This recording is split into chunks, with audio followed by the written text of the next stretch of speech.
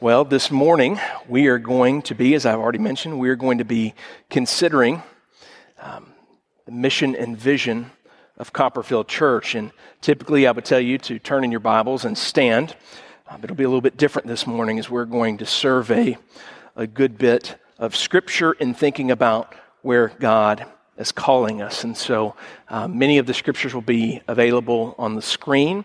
So don't panic, don't worry. And then the notes from this sermon will be available online in the days ahead. 95,852. 95,852.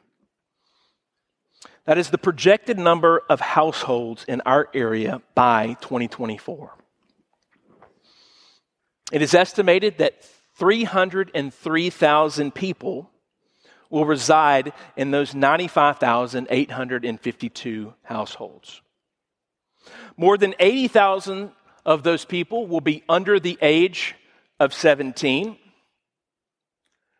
with nearly 125 of those people starting their careers in their families.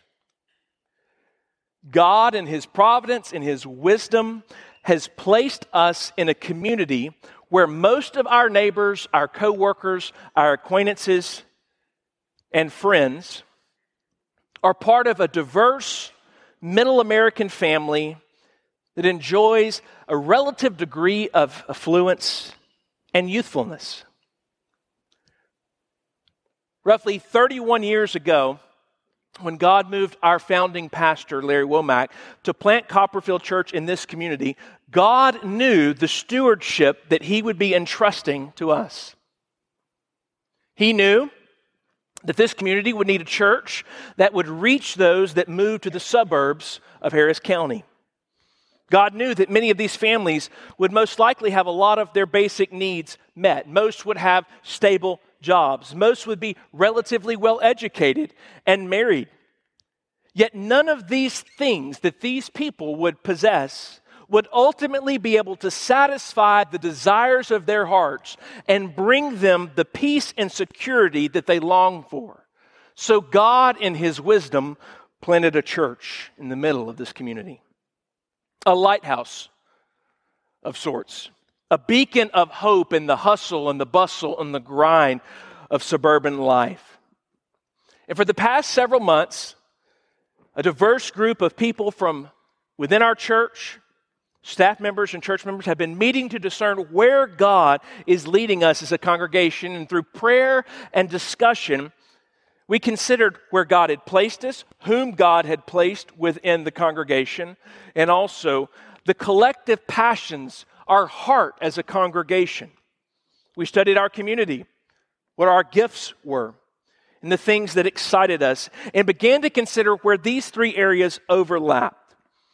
And what you're going to find is that some of the results of this process you're going to hear about today and then over the course of the next several weeks as we renew our mission and vision as Copperfield Church. So to begin this renewal of our mission and vision, I want to share with you what we believe God has revealed to us regarding a renewed mission statement as a church. What we believe that He wants us to be about at this time of our congregation's history. Our mission is to invite all to build hope-filled homes in Jesus. I'll repeat that. Our mission is to invite all to build hope-filled homes in Jesus. With every fiber in my body, I believe that there is hope for every one of the homes in this community. Why? Because we're just such a great church? No, because we have such a great, incredible God. Invite all to build hope-filled homes in Jesus. I believe that all 95,000 homes and 303,000 people in this area can experience true, abiding, lasting hope in Jesus. While many of the households will attempt to find their hope in finances, in their recreation, in their careers, or in their children, or in their spouses, or in their education, while many of these households will attempt to fill this God-sized void with things other than God, we, Copperfield Church, in the wisdom of God, have been placed here in this community at this time in history to lovingly and intentionally beckon, invite people to build homes of hope. Hope-filled homes in Jesus. To remind them that there is no other source of hope. There is no other source of joy. There is no other hope that can be compared to Jesus.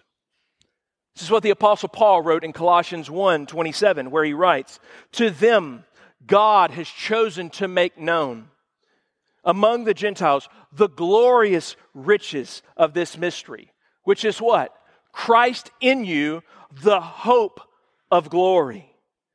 Our hope for glory, our hope for restoration, our hope for redemption, our hope for salvation, it is not going to be found in the things of this world, but in Christ Jesus.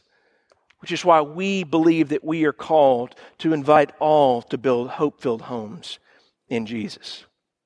What does it look like for Copperfield Church to be engaged in this mission of inviting all to build hope-filled homes in Jesus?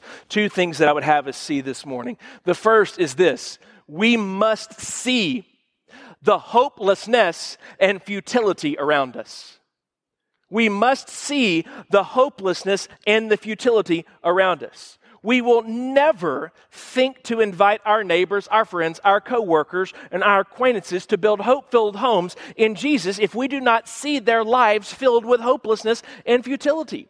We will never carry this mission beyond Copperfield to the nations, to the ends of the earth, if we do not perceive that our world is lost and dying and without hope apart from Christ. We will simply continue to live with ease and a lack of concern for those that God has entrusted to us as a Great Commission stewardship. Now, please don't misunderstand what I'm saying this morning regarding our mission. We are in no way abandoning our commitment to foreign missions. We will continue to give sacrificially and go faithfully to the nations. We are as committed today as we have ever been to seeing the nations come to Christ. Yet, we also must recognize that we have a stewardship to those in close proximity to us. This is the biblical mandate of Acts 1:8, where we must also reach our Jerusalem in Judea as we go into Samaria and the uttermost parts of the world. Yet, now receive this. This can be heavy and hard for us to hear, but this is the reality that we have to confront if we are actually going to move into obedience to this mission. If we are only ever willing to fly halfway across the world to share the gospel, but we won't cross the street to share the gospel, something is deeply wrong. We must be both for the nations and our neighbors. And if we're going to reach our neighbors, then we must have eyes to see hopelessness and futility around us. We must recognize that anytime someone is building their life on something other than God and His promises in Christ, their lives are being built on futility. Consider what Jesus says in Luke chapter 6, verses 46 through 49, regarding how often our world thinks about the things of God. Jesus says, "Why do you call me Lord, and do not do what I say? As for everyone who comes to me and hears my word and puts them into practice, I will show you what they are like. They are like a man building a house who dug deep down and laid the foundation on rock. And when a flood came, the torrent struck the house, but could not shake it because it was well built. But the one who hears my word and does not put them into practice is like a man who built a house on the ground without a foundation. And the moment the torrent struck the house, it collapsed and the destruction was complete." Some would say we live in the Bible Belt. Others would say not only the Bible Belt, but the buckle of the Bible Belt. Our community claims to know Jesus. It's full of people that claim to know Jesus. In fact, they would even call Him Lord, But if you look at the direction, the trajectory of our community, it's obvious that we may call him Lord, but we do not do what he says. So we have a community that is building its life on the foundation of sin, and everything is fine, and Jesus is great until the storm comes, and then the destruction is complete. Jesus is saying they are building their life on sand, and when the trial comes, the devastation arrives, the diagnosis hits, the storm of life blows, when the flood waters rise. The home that they built will come crashing to the ground. Our mission is to invite all to build hope-filled homes in Jesus so that when the storm comes, it is on the rock of Christ and they endure. This is what's happening in our community. People are acquainted with Jesus, but he is not the ultimate source of their hope and their security and peace in the world. He's an add-on. He's fire insurance, but he is not their hope of glory. And we must see this if we are ever going to compel them, invite them to find real, lasting, abiding hope in Jesus. But we can not only see this hopelessness and futility around us, we must perceive that this is a temptation within our own selves. We are not immune to the temptation to find our hope in finances, in our careers, in our families, in our marriages, in our parenting, in our education, in our property values, our insurance plans, our healthcare system, within our politicians, our recreation, or our dreams or ambitions. We are prone to the very same distractions that our neighbors are prone to. The love of the world is a temptation that we all face and must fight against through faith in Christ. In fact, I believe that one of the reasons why we often fail to see the hopelessness and the futility of others around us is because we have invited hopelessness and futility into our lives as well. I think this is one of the reasons why so few of us have the conversation that the Apostle Peter expects us to have at some point in our life. You know what I'm talking about? 1 Peter chapter 3, verses 15 through 16, Peter writes, "But in your hearts revere Christ as Lord. Always be prepared to give an answer to everyone who asks to give the reason for the hope that you have.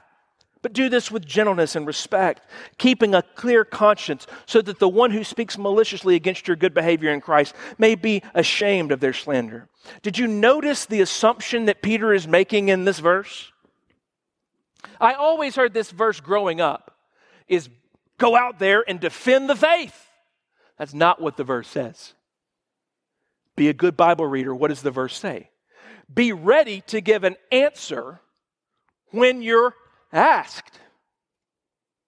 Peter assumes that we will need to be ready to give an answer for the hope that we have, because apparently people will look at our lives and wonder, why is it so different from the rest of the world? Peter writes, be ready to give an answer for the hope that's within you, because people are going to ask, which leads to an incredibly uncomfortable realization, doesn't it? When was the last time someone asked you about the hope that you have? And as one theologian would put it, could it be that the reason why they're not asking us about our hope is because we look like we have the same hope they have? So people don't wonder, why is the church so different when the storm comes? When the winds blow and the flood rises? They go, well, they're just as anxious about their finances as I am. They're just as anxious about their health as I am. They're just as anxious about their education and their career as I am. They're just as anxious about, they must not have a hope that's any different than mine, because their hope seems to be shakable. Peter says, those that have understood something about Christ will have a hope that when the storm comes, when the trial comes, it will provoke people to go, something's different about that person. They're not making light of their suffering, they're not making light of their difference, but it's obvious that they have a hope that transcends the situation, and they're not building their life on sand. We have to be able to perceive the hopelessness and the futility not only around us, but how we have bought into the lie ourselves that something other than God in Christ can give me satisfaction and give me hope. Oh, could it be that it looks like we are hoping in our careers, our finances, our families, our education, our retirement, our politics and politicians, our country, and our own strength instead of Jesus Christ, the hope of glory? Oh, may God reveal that to us this morning and cause us to repent of putting our hope in anything other than Him. So the first step for us as a church in fulfilling this mission of inviting all to build hope-filled homes in Jesus is to see the hopelessness and futility around us and in ourselves so that we might be compelled to move forward with the invitation. And what is the invitation? Second point, we must invite them to find hope in Jesus. And if part of you is going, well, this just seems like what the church is supposed to do. Yes, that's right. When you get together to put together a mission and vision for the church, you recognize that it's not your church to get to dictate the mission and vision for. It's Christ's church, and you just try to figure out how He's got you providentially in a particular area to fulfill that mission with the gifts that you have. We have no right to tell Christ, this is what we feel like we're going to do. We say, Lord, what do you want us to do with the gift that we have where we're at? And that's what we want to do. And so what we want to do is we want to know and see the hopelessness and the futility that is around us, that we might begin to invite people to build hope-filled homes in Jesus. And then that leads us to this invitation that we would ask, hey, would you come find hope? Where? In Jesus. When Jesus saw the hopelessness and the futility of the crowds that surrounded Him, He responded by inviting them, calling them to Himself. He didn't say, hey, you really need to come clean your life up before you can come. He said, no, come to me. We see this in at least two places within the Gospels. First, we see it in Matthew 11, 28 through 30, where Jesus is looking upon this weary and restless people, weighed down by burdens, and Jesus says to them, come to me. Come to me, all you who are weary and burdened, and I will give you rest. Take my yoke upon you and learn. Take my yoke upon you and learn from me. For I am gentle and humble in heart, and you will find rest for your souls. Maybe you're here this morning and your soul is so restless. And you're trying to find the next thing. What is the thing? What is the thing that is going to bring rest for my restlessness? It's not a thing, it's a person. His name is Jesus, and He's calling you this morning. Come to me. Why? For my yoke is easy and my burden is light. He calls them to themselves. He calls them in all their brokenness, their pain, their confusion, their weariness. And He told them that their hope for rest would be found in Him alone. Jesus invites them to Himself, the hope of glory.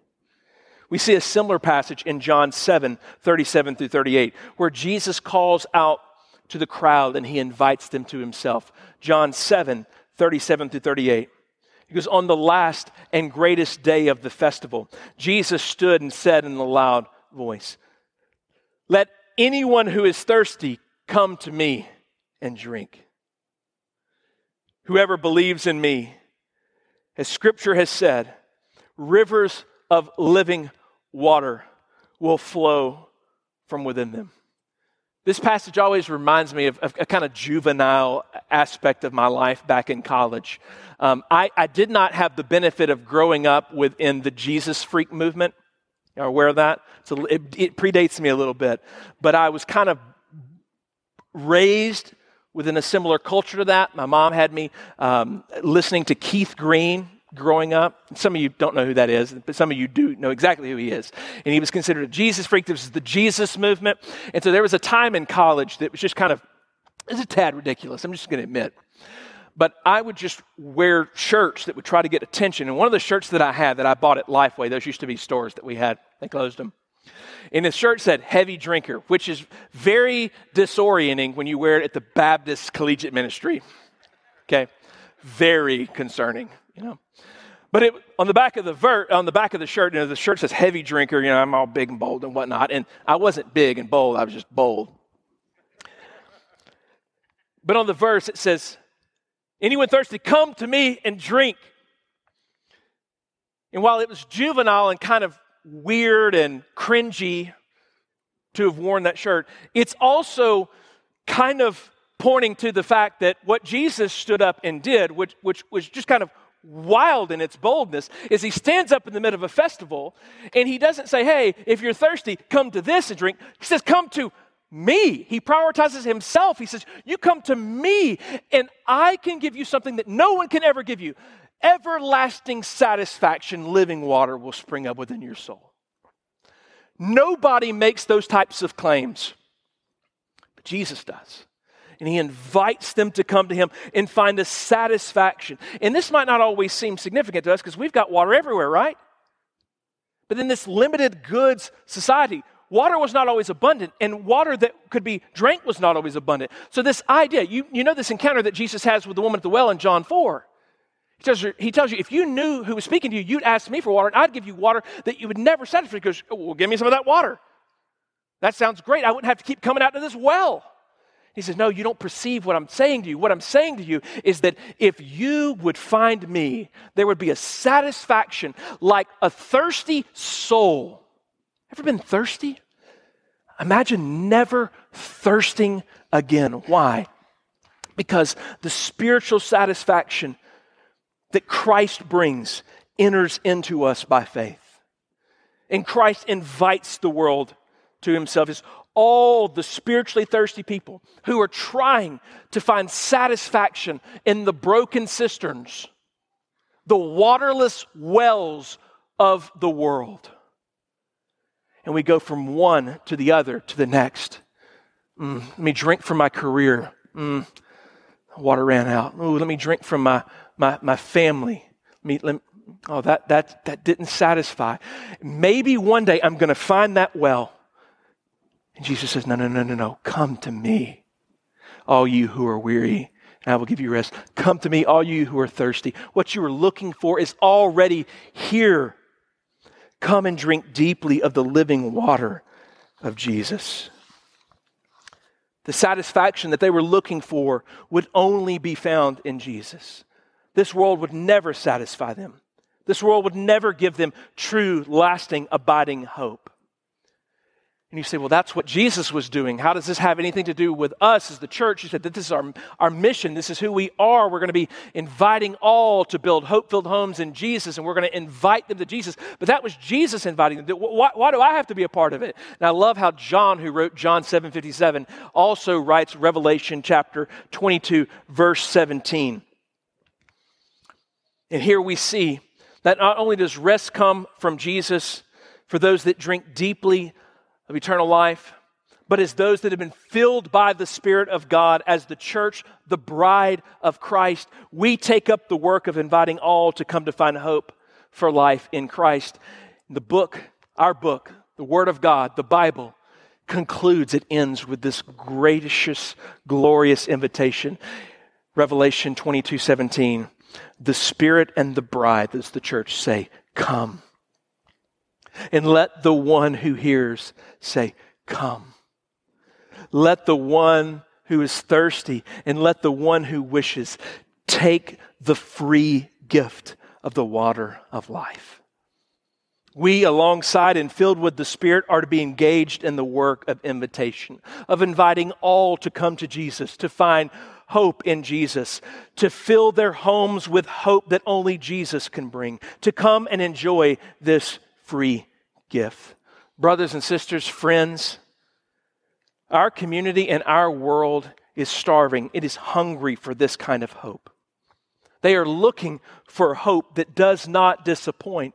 And that is what we, Copperfield Church, have been placed in this community to do, to invite people all to build hope-filled homes in Jesus. We want every household to know and experience what the Apostle Paul speaks of in Romans chapter 5, verses 1 through 5. This is what Paul says we, as the Church of Jesus Christ, are to be engaged in. Romans chapter 5, verses 1 through 5. Therefore, since we have been justified through faith, we have peace with God through our Lord Jesus Christ, through whom we have gained access by faith into this grace in which we now stand. And we boast in the hope of the glory of God. Not only so, but we also glory in our sufferings because we know that suffering produces perseverance, perseverance, character, and character, hope. And this hope does not put to shame. Because God's love has been poured out into our hearts through the Holy Spirit who has been given to us. Do you want a hope that does not put you to shame? Hopes that put you to shame are the type of hopes that are false hopes, that you've put your trust in that. And you're saying, that's going to be my security. That's going to be the thing that helps me make it. That's going to be the thing that gives me identity and peace. And all such hopes are fleeting and failing, and they will put you to shame if they have not already done so. But there is a hope that does not put to shame, the hope of the glory of God that we find through Jesus Christ our Lord. This world cannot offer this type of hope. This world is constantly on the brink of devastation and constantly putting people to shame that have put their trust in it. The world is full of threats against our hope. I mean, goodness, just in the last few weeks, for those of you that keep up with the news, our own president, speaking of impending Armageddon in light of the threat of nuclear war between Ukraine and Russia. And you're going to put your hope in something that can be shaken by that? Our newspapers are full of reports of mass murderers threatening our hope for life. Well, I've got money. Gas, grocery prices, they continue to increase as a result of inflation, and your money that you think is worth so much is worth a lot less than it was a year ago. And so hope for financial security and career satisfaction is threatened.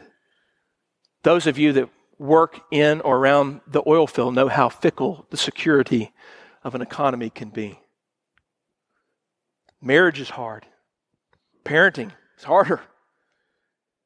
While our healthcare gets more technically advanced, our life expectancy as a nation continues to drop because our healthcare, as advanced as it can be, can't give us the hope that we need.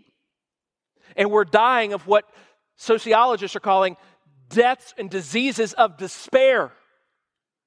Why? Because we've placed our hope in all these other things, and these things keep slipping through our hands. And so we despair because that was the thing that was going to do what we needed it to do. You can't find anything that is a sure thing except the one thing, Christ Jesus. The things that this world offers as a source of hope will always be threatened, never enduring, never lasting, always changing. Yet there is a hope that is more than wishful thinking or optimism. There is a hope that is certain. There is a hope that is sure. There is a hope that is immovable. Jesus Christ, the same yesterday, today, and forever. He is our hope. He is our peace. We must build our lives in Him. We must invite all to build their lives in Him. This is our mission as Copperfield Church. This is what God has called us to. That in a world of uncertainty and movable, shakeable hope, we would invite all to build hope-filled homes in Jesus. Would your life be full of this hope today? Then you are invited to come to Jesus. Would you pray with me? As you reflect on the message this week, feel free to reach out to our staff by emailing care@copperfieldchurch.com. We would love to hear from you and pray for you. Also, don't forget to subscribe to this podcast and our other podcast, Equipped for Good. Thanks for listening.